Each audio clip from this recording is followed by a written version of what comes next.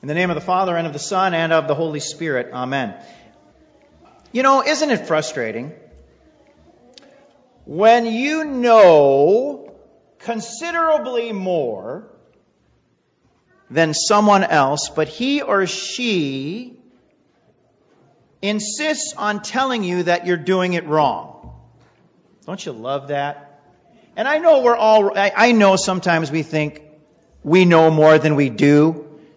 So let me give you an example that I think you might be able to relate to when it comes to this kind of thing. So maybe you're driving in morning traffic and your 7-year-old tells you, "Go, Dad." Seems ridiculous, doesn't it? Especially when following the advice of your 7-year-old would result in, at best, a moving violation, and at worst, a collision, right? Now, the only reason I bring that up is to tell you this. How often do you tell God how to do His job? Probably, if you're like me, it's a daily occurrence, right? What are you doing? Get it together. This is all wrong. And we all know biblical examples, whether it be the thief on the cross, whether it be Peter, there's a lot of examples. And today's Old Testament reading is an example of a response to God's people telling God, "Hey, you're doing it wrong," right? From Isaiah 49. It's a response to God's people telling God, "You're doing it all wrong. You don't really care. Haven't you noticed we're all suffering? What are you going to do about it? Because it doesn't seem like you're doing anything to us." What was going on at the time? Well, what was going on was God's people had been taken into captivity into Babylon. The thing is, this wasn't an accident. God had told His people repeatedly, repent. I'm raising up a nation, repent. And they just didn't listen. The people remained alarmingly comfortable in their sin, right? So God stirred up Babylon against His people, just like He warned. You see, the problem wasn't Babylon. The problem was the heart of God's people. You're doing it wrong. Your priorities are wrong. Your activity is wrong. What I think you should be doing, that's what the program should be, right?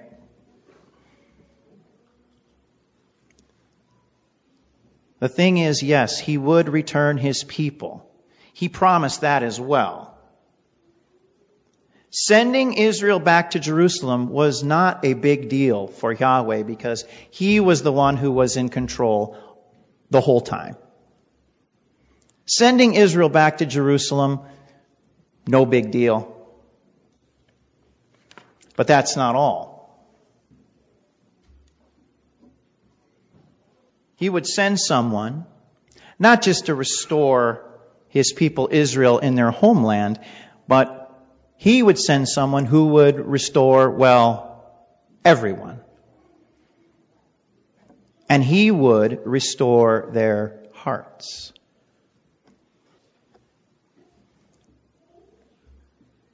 And now the Lord says, and who is He talking about, right? The prophet Isaiah?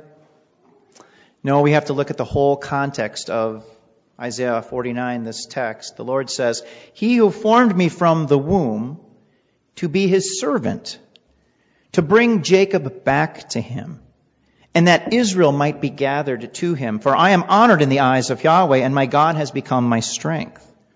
He says, "It is too light a thing that you should be my servant to raise up the tribes of Jacob and to bring back the preserved of Israel." Right? It's too easy. It's too light. No big deal. So what's Yahweh going to do? "I will make you as a light for the Goyim, the nations, that my salvation may reach to the ends of the earth. Right? It's not just enough to bring you guys back to Jerusalem. I'm going to save the world. My servant is going to save the world. I'm going to appoint someone to save the world. But how would this servant, this gatherer, do this? Save the entire world? Well, our text tells us that as well. And the unfortunate thing is this servant would be deeply despised, abhorred by the nation, his own people. Right? So thus says the Lord, the Redeemer of Israel and his Holy One, to one deeply despised, abhorred by the nation. He would be hated and rejected, and he would suffer. In today's gospel text, God had revealed to John the Baptist that Jesus was the Son of God. But God had also revealed to John that this same Jesus is also the Lamb of God. He's the Son of God, but he's the Lamb of God who takes away the sin of the world. Now, the Greek is pretty interesting because takes away sounds dismissive. It's not. Like, oh, it just disappears. Poof. Takes away might be better understood like this: getting rid of sins by bearing those sins. Getting rid of those sins by bearing. It's not poof. It's those sins all go somewhere. And they go on the Lamb of God, who takes away the sin of the world, who bears those sins by suffering for them, dying for them, right? This is the second of four what we call suffering servant songs found in Isaiah. Yahweh's ways are strange to us. Yahweh would send someone to save all people, but what Yahweh wouldn't do, what Yahweh refused to do, is to save his servant. At least initially. God shows us the severity of our sin and the depths of his love, not by punishing sinners, but by taking on flesh. Right? And this servant talks about that. Right? The Lord called me from the womb, from the body of my mother. He named my name, right? The parents name him Yeshua because he will save people from their sins. Yahweh takes on flesh and then takes all the sin of the world upon himself as our substitute. Yahweh's ways are so strange, right? He is not a dictator. He's an empowerer, but he's a dictator. His tactic is not to bend people forcibly to his will. His tactic is to send a servant who stands ready and willing and able to do his will perfectly. And Yahweh identifies his faithful servant in today's text from Isaiah. It's Israel, but Israel as an individual, as one person. And that person rightly is Jesus. Last week we heard about Jesus being baptized. And it's not a light thing that Jesus is baptized. And you might remember from last week that the Baptists can hardly believe it. I need to be baptized by you, and yet you come to me? It's surprising, right? John's kind of saying, this is unexpected. I didn't see this coming. This should maybe go a different way. But of course Jesus comes to be baptized. He comes to take the mantle of sin upon himself. He comes as the Lamb of God to take away the sin of the world. Not poof, but by taking it upon himself, by bearing it. It's really interesting because such self-sacrificial love and blessed devotion isn't well received. Because on some level, I think we know we don't deserve it. And on some level, we still want to believe that the problem is God, not us. Just like the Pharisees of Jesus' day, we don't like God's accusations. They don't make us feel good. And so we say, you know what? I'm doing just fine. I'm doing great. But there is only one solution to the sin problem, your sin problem, my sin problem, and that is not your solution of, yeah, I'm doing fine. No thanks. It's Yahweh's solution. So the prophet would have us take notice. Who's talking in today's text? We have to know that. It's the servant himself. Listen. Listen. Listen to me, O coastlands, right? From shore to shore. And give attention, you peoples from afar, everywhere. Again, the Lord called me from the womb, from the body of my mother. He named my name. He made my mouth like a sharp sword. In the shadow of his hand, he hid me. He made me a polished arrow. In his quiver, he hid me away. And he said to me, you, singular, are my servant Israel, in whom I will be glorified. Yahweh's ways are so strange. He promises this deliverer. He promises this king.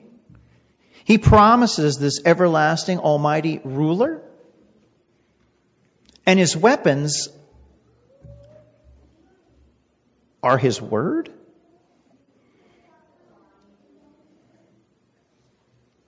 The sharp sword and the polished arrow are not literal sword or a little arrow. They are the suffering servant's word. Seems too light a thing. And it really seems too light a thing when the suffering servant talks about that word and says that this word promises and points to a death sentence for himself. One not only deeply despised, abhorred by the nation, but also by God the Father. Yahweh's ways are strange to us. It should not be so. Who can look on a suffering Savior on a cross and think of it as anything of significance? The servant himself in Isaiah laments how things look, right? But I've said, I've labored in vain. I've spent my strength for nothing in vanity. Right? Jesus laments a lot. I've come to love you. I've come to gather you. I've come to save you. But you were not willing. Right? I mean, just consider Luke 23. Let's just consider Luke 23 for a moment, just to give you a snapshot, one episode, right? And it's probably one of the most significant. The people stood by watching, but the rulers scoffed at Jesus, saying, "He saved others, let him save himself." Right? They're going to tell God how he should do it. If you're really the Christ of God, his chosen one, this is what would happen. He saved others, let him save himself. The soldiers also mocked him, coming up and offering him sour wine, saying, "If you are the king of the Jews," guess what the next words are? "Save yourself." One of the criminals who were hanged railed at him, saying, "Are you not the Christ?" Guess what the next words are? "Save yourself." Oh, and us, by the way. Well, Jesus was doing part of that. He was saving you.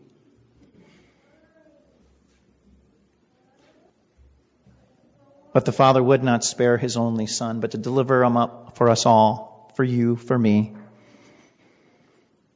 And as Jesus fulfills God's promise, as Jesus saves the world, what's the reaction?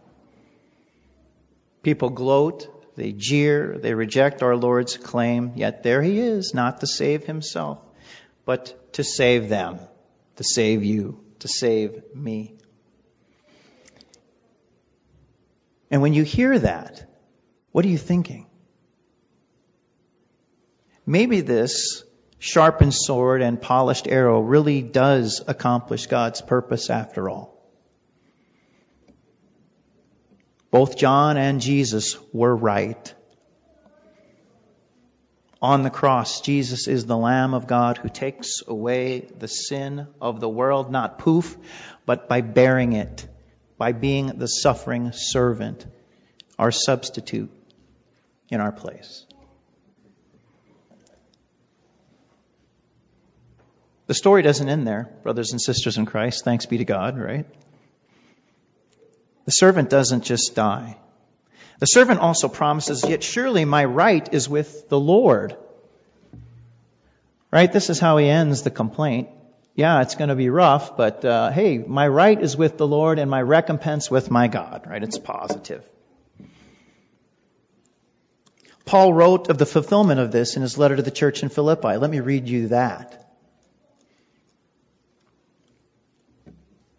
Have this mind among yourselves, which is yours in Christ Jesus, who, though he was in the form of God, did not count equality with God a thing to be taken, right, grasped, but emptied himself by taking the form of a servant, being born in the likeness of men.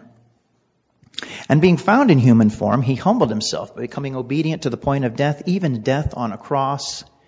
And what does that mean? Therefore, God has exalted him and bestowed on him the name above every name. So at the name of Jesus, every knee should bow in heaven, on earth, and under the earth, and every tongue confess that Jesus is Lord to the glory of God the Father.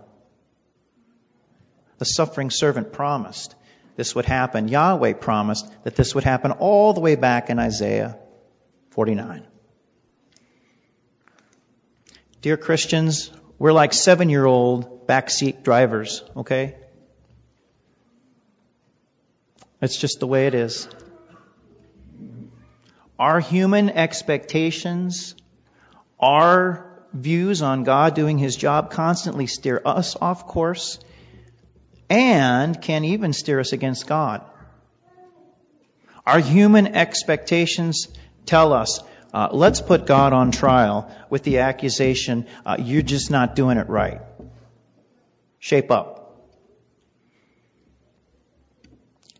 The word of the servant, the sharpened sword and polished arrow, the word made flesh, wants you to know God was put on trial. The holy God-man, Jesus Christ, was made a sin for you. The Lamb of God took away your sin and the sin of the world. He got rid of that sin, not poof, but by bearing it, burying it, and then breaking its power by rising in victory.